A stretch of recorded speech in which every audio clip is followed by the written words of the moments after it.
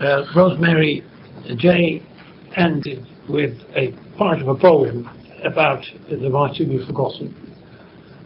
I won't touch on the poem, but I want to start with the right to be forgotten. And I want to say that I've always felt that this is an overstatement.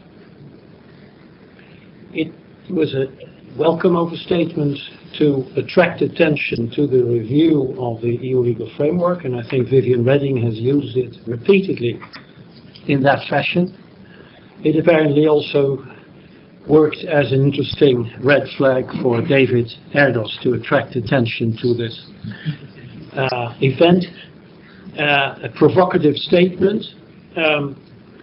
Some of the speakers this morning got carried away by the provocation, I think, and Will Dutton, I've given some feedback on his statements because he was speaking about data protection rather than on the right to be forgotten, but he was so carried away by it.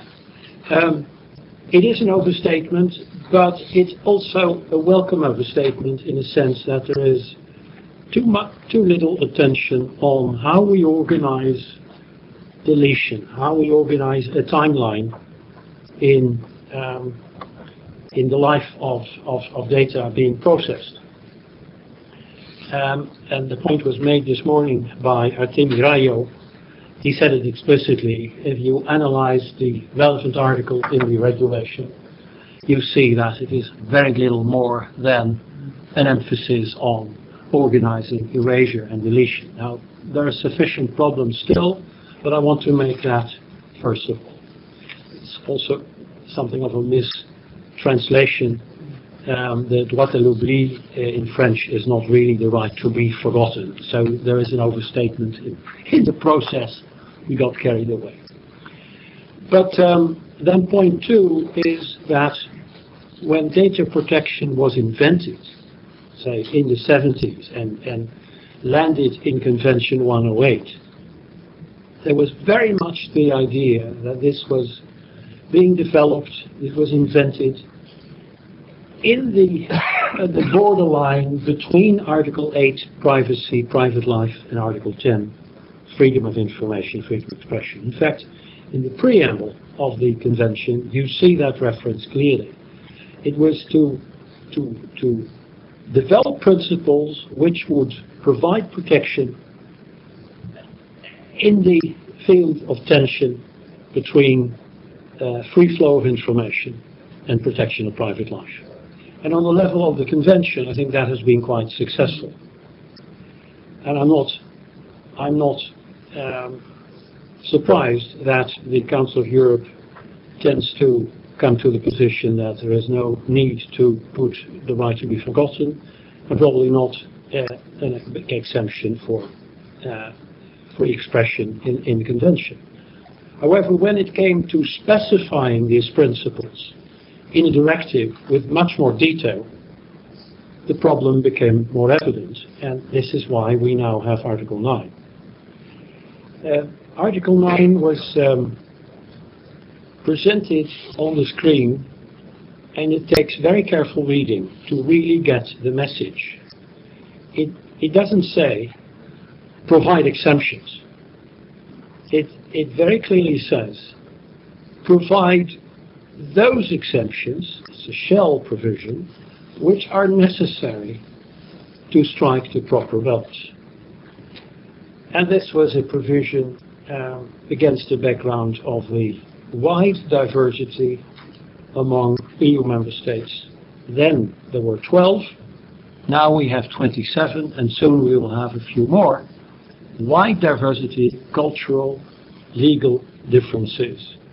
And I think it was just very wise to provide for that exception in this way.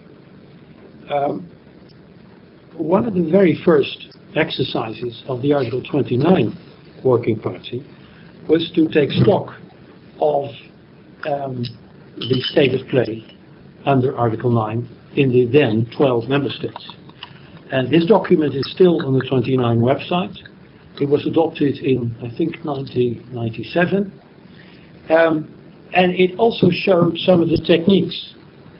In my own country, the Netherlands, of course, obviously I know best, the choice was to exempt the press not from the substantive provisions. All the substantive provisions continue to apply, but exempt them from the supervision by the Data Protection Authority and from the preventive requirements like notification, etc.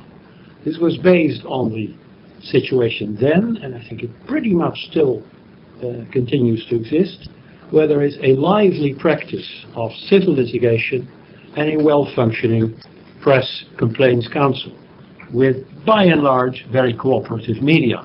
Now, this may change. The market may become more vibrant, and then perhaps the press council, the self-regulatory mechanism are sidelined. But the courts are now looking back at publications and sometimes near publications. Private parties can move for in order not to publish, etc. But it is typically ex post rather than ex ante. On the basis of the present directive, we have two interesting cases of the Court of Justice. And Rosemary, you were looking for the definition of journalistic. Well, the Court of Justice has said it twice, and it was very clear in the Finnish case. Both cases were Scandinavian, by the way, very interesting.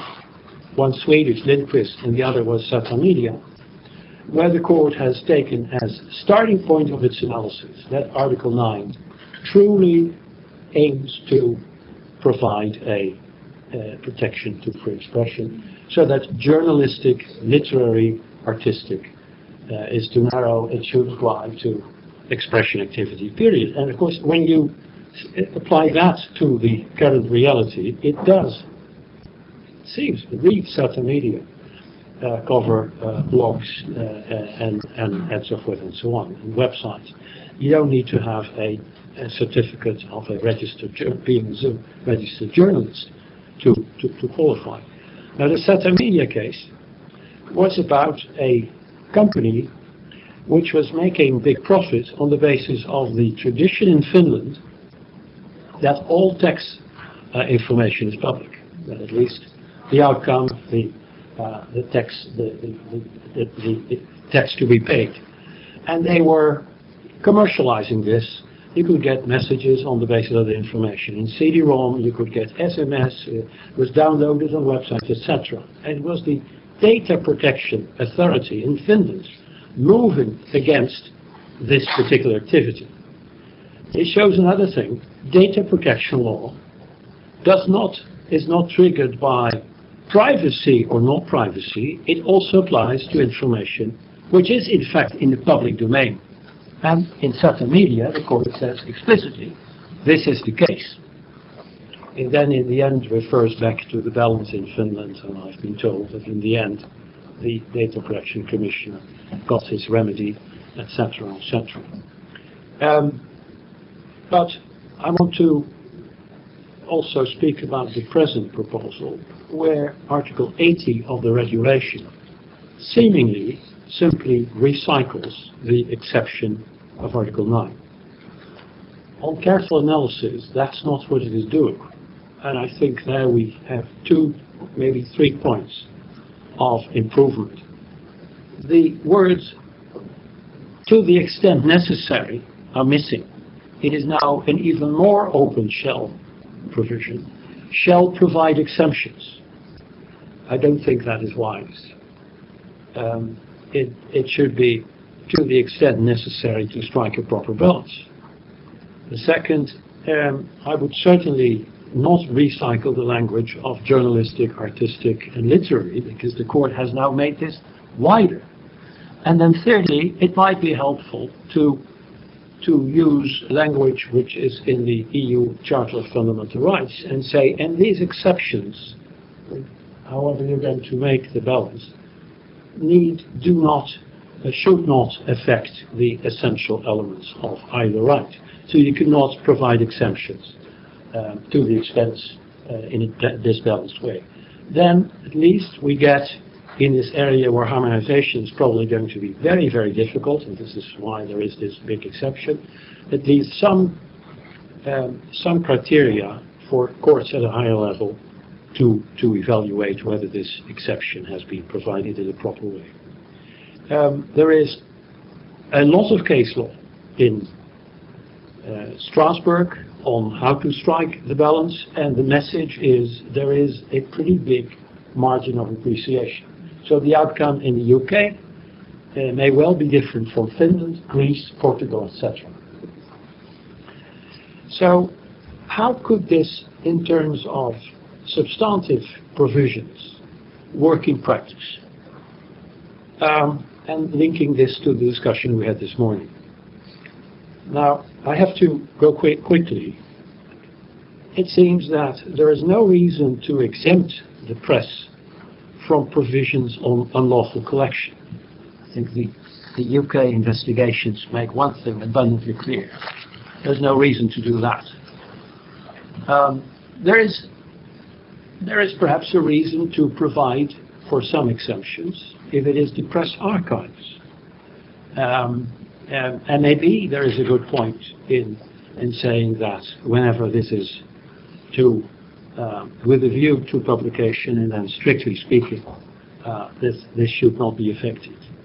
So the issues we've been looking at this morning all start with a publication which has taken place. And when I was listening to Artemi Rayo, he said it a few times, that is bringing more nuance in how we deal with publications. Is the approach, once done, it's there to stay forever, or is there a way to sort of reduce the effect of the publication? Publication is completely legitimate, but is it unlimited? Well, if you look at conventional press law, the original publication may be completely legitimate, but if the facts change, then repeating the original is no longer legitimate. And there are repeatedly, you get increasingly more pushback. The idea of reducing the effect of publicity by thinking in terms of making this not searchable strikes me as very relevant. I would not like to invite the legislator to take a stand on the status of search engines. That would be something for the court to decide on the basis of the general definition of control or not. We will have that answer probably in a year's time.